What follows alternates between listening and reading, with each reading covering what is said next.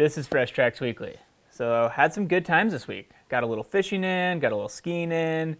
Randy just left for the Wild Sheep Foundation Sheep Show, so hopefully he's having a good time down there. I'm about to leave to go hunt chukars this weekend. Super excited about that. Gonna go with my wife and meet up with a couple of friends. First time ever going to chukar hunt. Just good things all around. Got some interesting news for you this week, but before that, we're gonna go and see what Michael has going on over in the fishing corner. It's been a great week out here.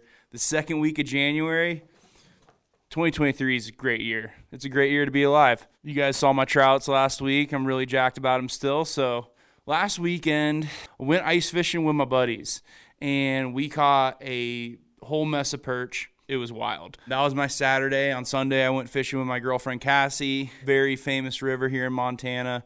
We wound up doing okay. We did catch some fish nymphing. Glorified, bobber fishing if you aren't a fly dangler. If you're fly fishing this time of year and you're fishing for trout, it's all about midges. Tiny little midges are where it's at. Midges are available to a trout all year, and this is really the time that they key in on them. So that's what I've been doing. Marcus and I got out this week again to go ice fishing. It was awesome.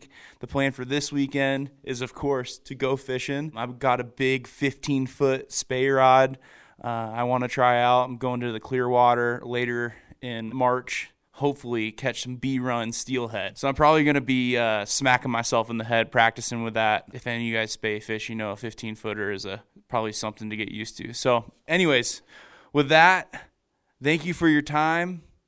Come back next week for another episode of the Fishing Corner. Back to you, Marcus. All right, so here's what we have for news this week. A recent study published in Biological Conservation looked at elk populations in the greater Yellowstone area, which is basically the portions of Montana, Wyoming, and Idaho that are close to Yellowstone National Park.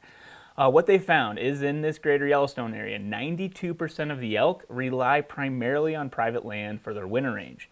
Around a third of that private land that they're using doesn't have any sort of protection on it.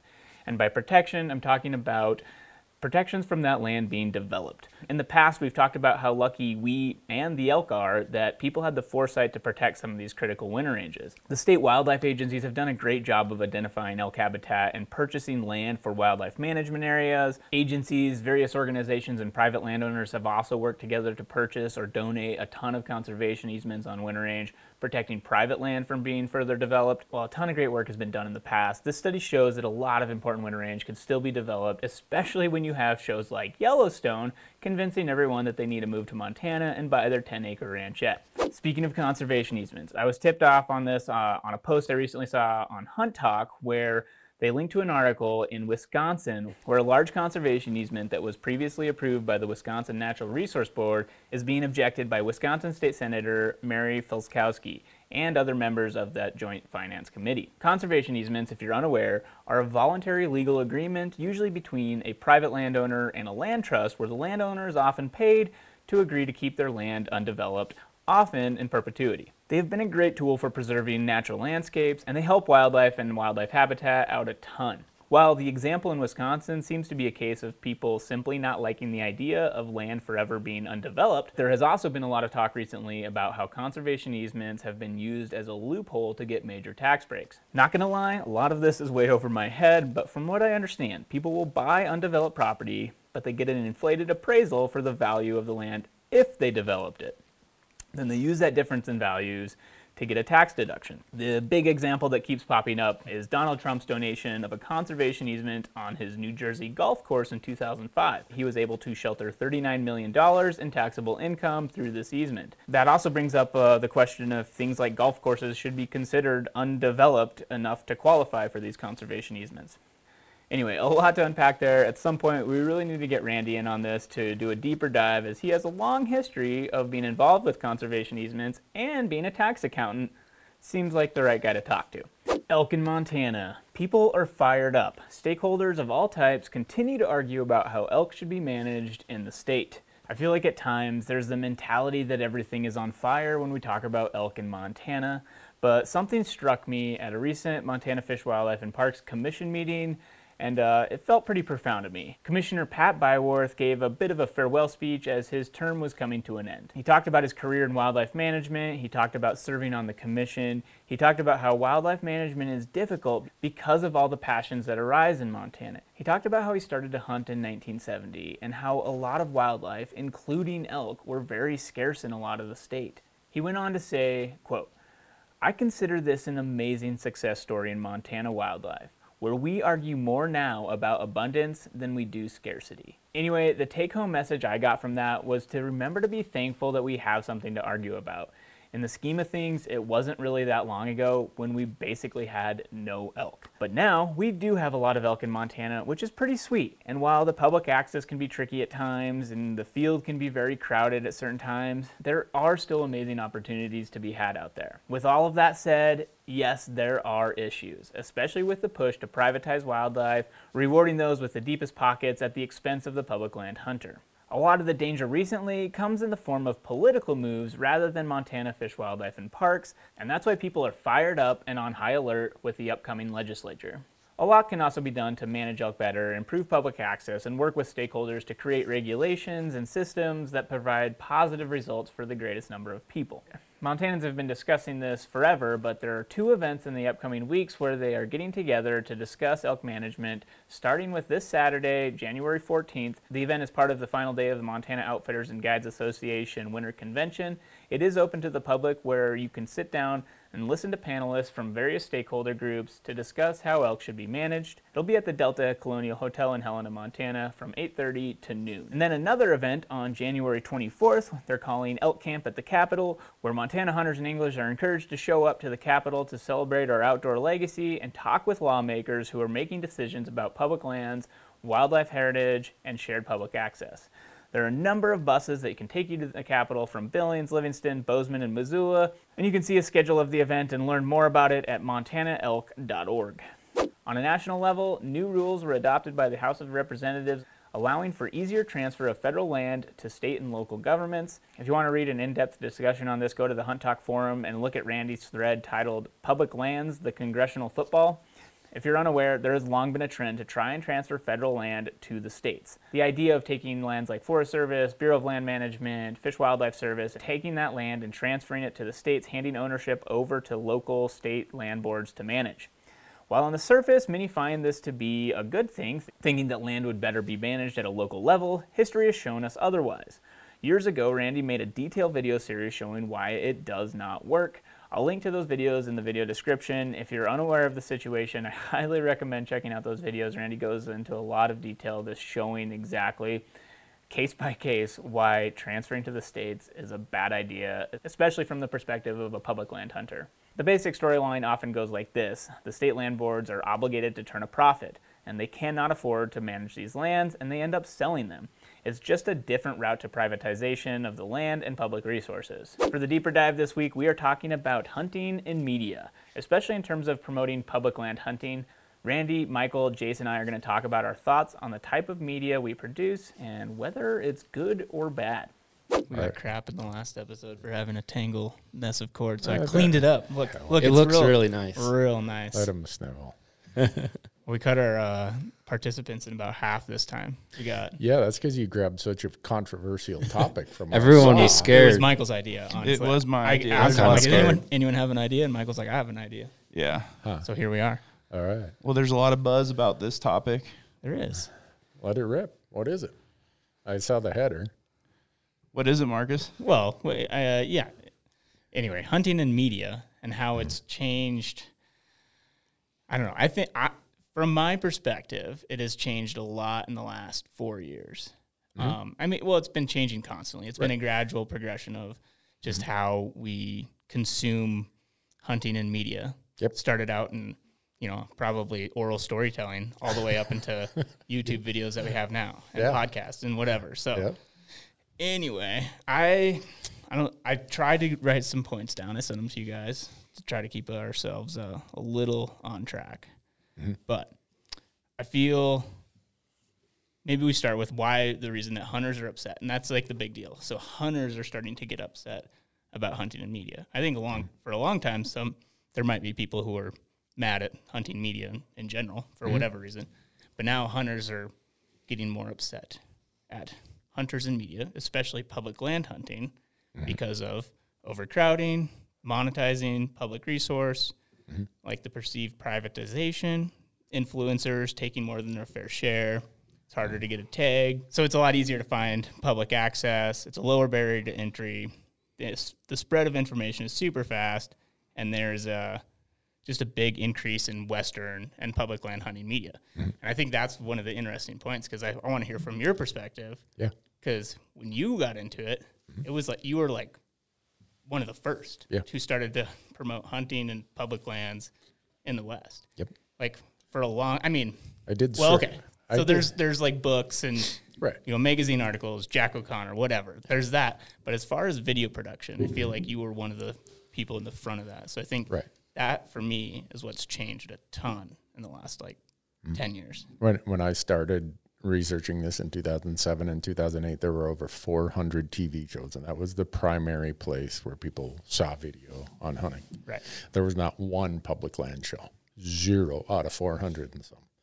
U.S. Fish and Wildlife Service study said that in the West, 70% of hunters primarily hunted on public land, and 90% of hunters hunted without outfitters. So why, when our area, the places we hunt, why were there no platforms doing that? None talking about the importance of public land, about conservation, about all these things. So I started doing surveys out on my Hunt Talk forum, out on Bo's site, out on other places. I did surveys. If new content came in, what would you want it to be? Like 90, I still have those surveys in an old file cabinet. Over 90% would have said, I want to see something that's hunting like I do it. Right. Well, and that's I feel like when you started this seemed like it was a very unique thing compared to other hunting videos. And I feel like it wasn't, from the public land hunter's perspective, it wasn't that controversial. It was like, I feel like the majority of people were excited about it. It was this new thing. Yep. And so that's been, to me, that's like the discussion I want to have, is like a proportion of those people are now getting upset at how public land hunting media has grown. And it's just like over, I don't know.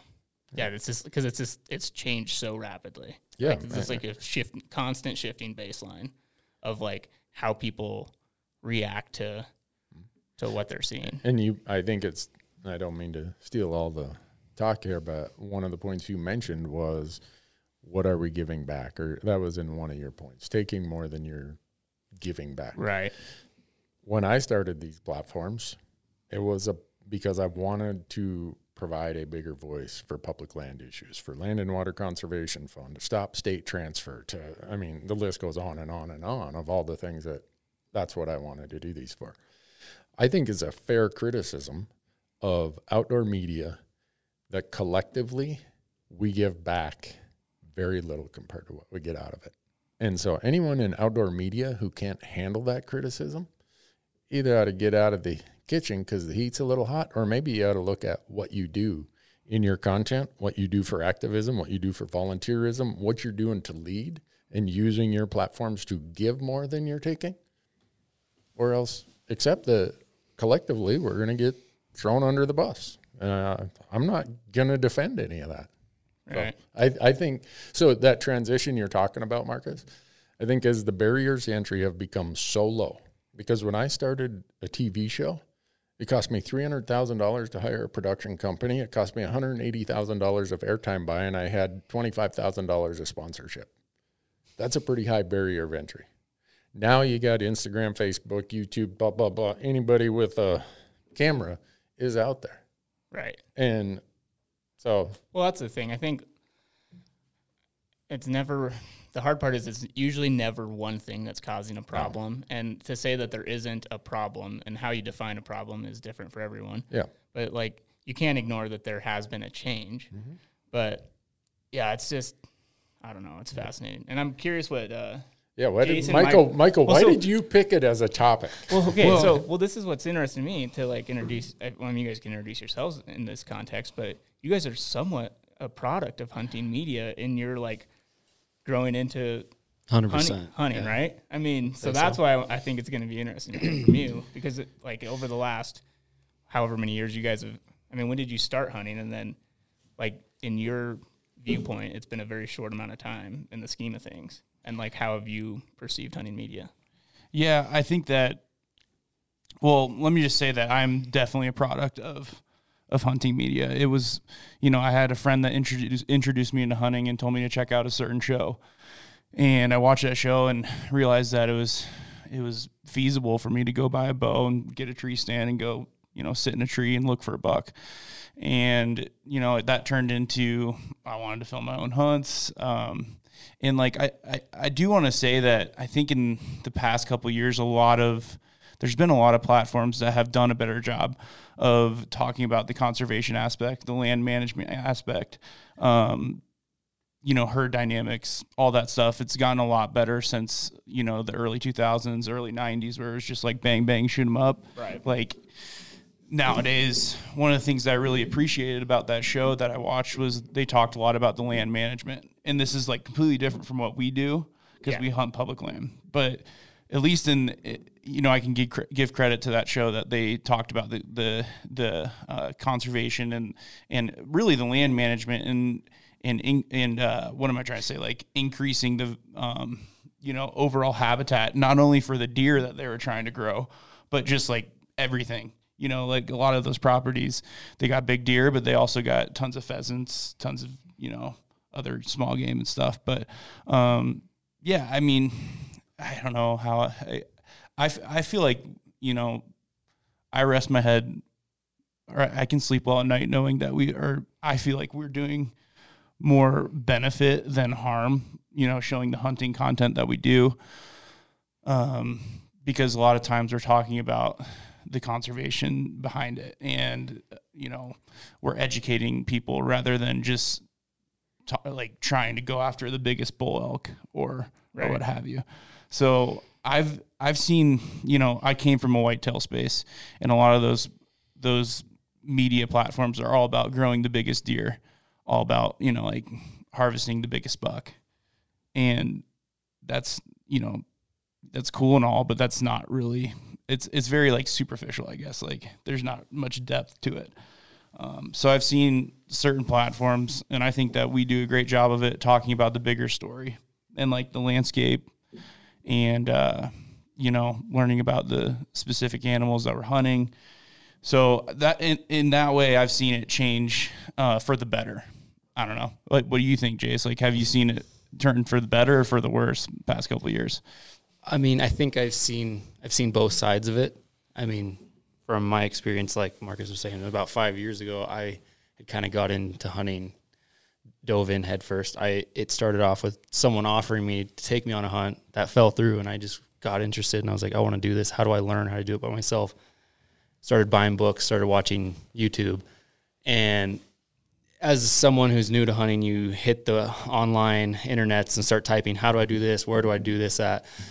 And I picked up on it fairly quickly, how there was like kind of a couple different varieties of hunting content, whether that's kill shot compilations to public land access stories and conservation stories and like, and the food aspect of that hunting stuff. So naturally I gravitated toward more of the side of it where there was some conservation pieces, food aspect and all that stuff. And, so yeah, I think it's easy to tell that there's the two sides of it. And I mean, I wouldn't say I see more of the bad side now than I did before, but I don't know. It's also like where you like choose to look, like totally.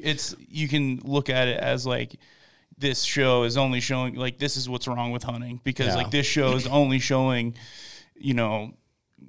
30 minutes, 30 kill shots with in 30 the way minutes, like social media platforms are set up nowadays. It's so easy to just almost be in a little bit of a bubble. And like, these are the people I like to watch. And these are the people I like to listen to where you almost shield yourself from the other side of it until you maybe see an article headline here or there where something's kind of blown up, where there's a bad look on something. So I guess I don't know. I don't go looking for some of that other stuff, but.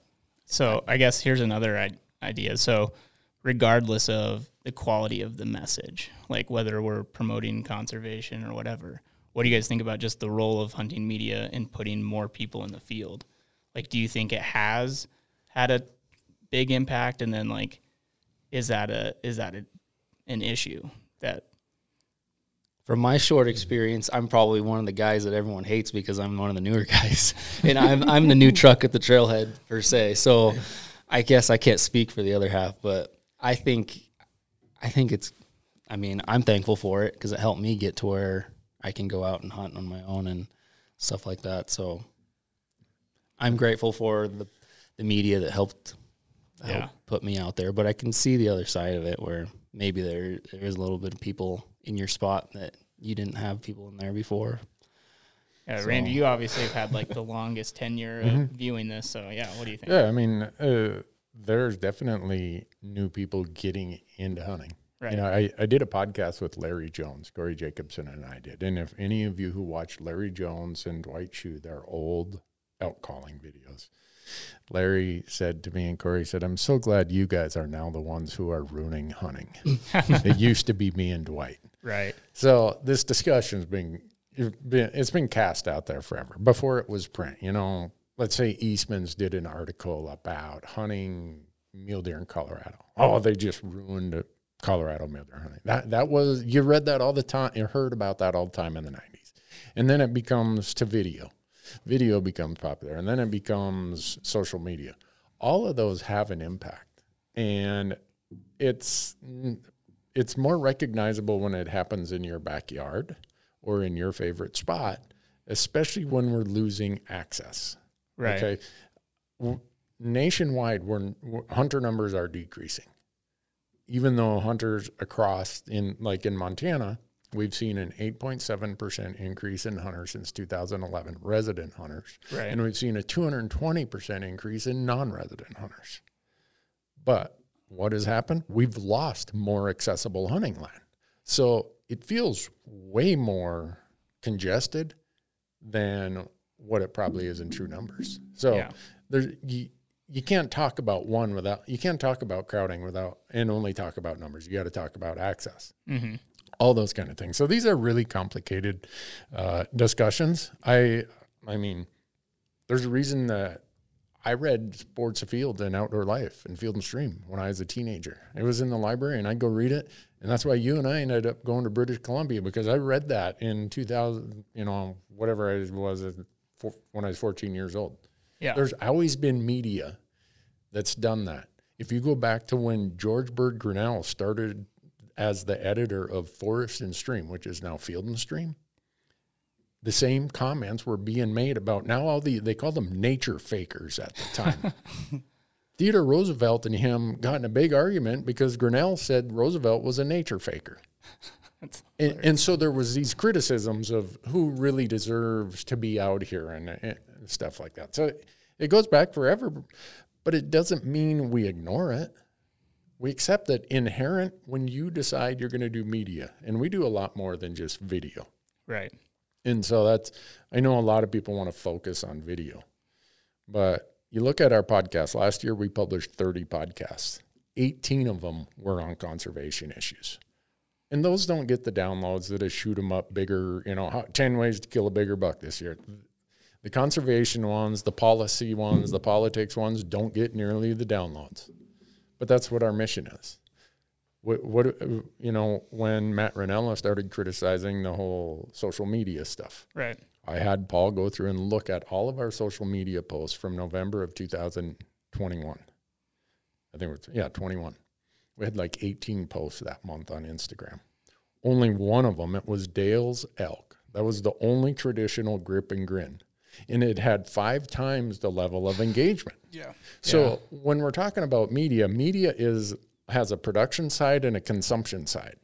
So for all those who are complaining about what's being produced, well, you're training the algorithm to only show traditional grip and grin and glorify the kill and all this stuff, because that same time we had some conservation thing, some access thing that was going on.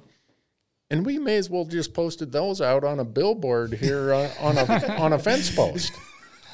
So Yeah. I accept that there's these criticisms, but I also say, how much of this is the consumer, right? If For sure. if this kind of stuff, the information parts of it, if all that wasn't being consumed, the algorithm wouldn't serve it to you and nobody would produce it. So it's easy to, like you said earlier, Marcus, it's easy to simplify these. It's a lot more complex than just, I want to be mad at this or mad at that, because media inherently is about messaging. So inherently we accept there's going to be some consequences that if we were to, say, here's a trailhead sign, more people would show up there. So we try not to do that, right? You guys we're always just trying to get rid of skylines to the degree possible, stuff like that. So there's inherent things. So what can we do that gives back? How can we do more? And it's not like we're going to use our platforms to say, oh, we worked on this and we did that, and oh, we spent 4 hours here, blah, blah, blah, blah, blah. We're not going to bore you with all that. Other than Michael says he sleeps well at night knowing how we use our platforms.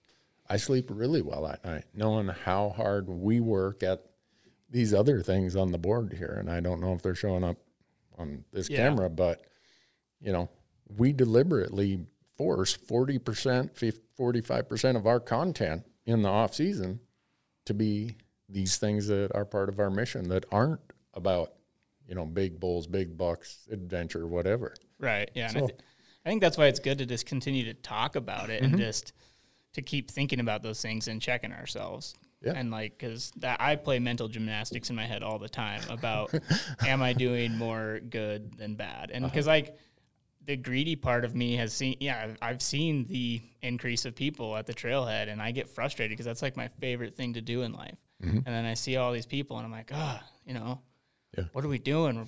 But it's not, it's not all us. And then it's just, there's so many factors at play too. In terms of preserving hunting rights and just having people care about a resource. And so that's why I'm just constantly asking myself, overall, is the resource better off with or without the media that we produce? And I think that it's better. And I don't want to, the day that I don't is when I stop doing this. No, so that's what I just constantly want to ask myself. And maybe I'm wrong. I don't know. But it's just to try to at least think about it and be proactive about it, I think is helpful. I think we ask ourselves that all the time. Absolutely. Any trip we go out, when we build our storybooks, our storybooks, I've seen storybooks before when I've been involved in other things. They're not nearly as deep into conservation of landscape, of species, of stuff as ours are. So I get it. And I'm happy. I don't want to say I'm happy to read the criticism, right? We're humans. We don't want to be criticized. But I fully understand it, and I'm glad that it holds us accountable to that decision that you guys say we have to make. Are we doing more are we a net benefit, and how can we be even more of a net benefit? And that criticism, if you get that criticism and you run from it and you're worried about it and, someone's picking on me, then maybe look in the mirror and see if maybe you're being picked on for a reason. I don't know. Sorry. No, it's good. I mean, you have been involved with it for so long, and just I've seen it from all the different angles. So I think your input's really valuable. We're just these young bucks that are trying to figure everything out. Well, and I'll say that about an age thing also. Okay, and this is why my give a shit meter on this stuff doesn't spin real hard, because I've been blessed to have unbelievable opportunities because people before me went and did things. Okay, my first legislative session in 1993, when Jim Posowitz, Jack Atchison Sr., Tony Schunan went and fought to create access for state lands. We couldn't hunt, camp, fish, hike on state lands. And here I am, I'm 29 years old, took a day off the CPA firm because I'm wow, this could be a lot of access. Those guys didn't get up there and say, well, I don't know if we should do this because that would, I hunt here and I don't want a bunch of people there. Every mentor I had in conservation was about, How do I make it better for the people who come after me? And that's just I'm a product of that. And so if my give a shit meter doesn't get too worked up about, someone saying, well, my trailhead's crowded now. I get that. Let's work on access then. Let's get more trailheads. Yeah. Let's find more ways to get to these pieces of land instead of circling the wagons and saying, well, this is my little piece of the pie and the hell with the rest of you guys. That is not the culture of hunting and conservation that got us here. And I'm riding that horse till they bury me, and maybe they'll say, oh, that guy, he was an idiot. Yeah. But if those guys who came before me would have just done it for their own self-serving purposes, we wouldn't have stream access law in Montana. We wouldn't have the right to hunt on state lands. We wouldn't have a Rocky Mountain Elk Foundation and 1.2 million acres of new and improved access. The list goes on and on and on. Those people didn't do that because, I can protect my own little hunting spot. And coming up through that's why I started these platforms in 2008. I wanted to give more voice to the public land side of it. So, well, that's a great point to end on as we hit our 22-minute cap. 22? I just increased it to 22. Sorry, Jace, I hogged all the time. No, that was good. That was good. Oh. I'd be interested to see, just closing thought is the correlation between people complaining and moaning and about there's too many people at the trailhead, and have you ever called anyone or volunteered or done anything to help benefit the situation? If you find yourself doing that, maybe think about what you can do or how you can help. Rather than tearing down, build up. Yeah. Well, we just did our, the 2% for conservation that we're a certified member of. I just sent that in the other day yesterday. 3.5% of our gross revenues went to conservation. 56 days of employee labor got donated to conservation, and we're not a very big group. So when I look at that, I'm like, yeah, we're on track for doing the things that are in our mission. And I would hope other groups that produce media look at those kind of things and say, okay, here's some ways I can measure if I'm doing what I need to do. Well, thanks, Randy. Thanks, Jace. Thanks, Thank Michael. you. Thank you, guys. Thanks.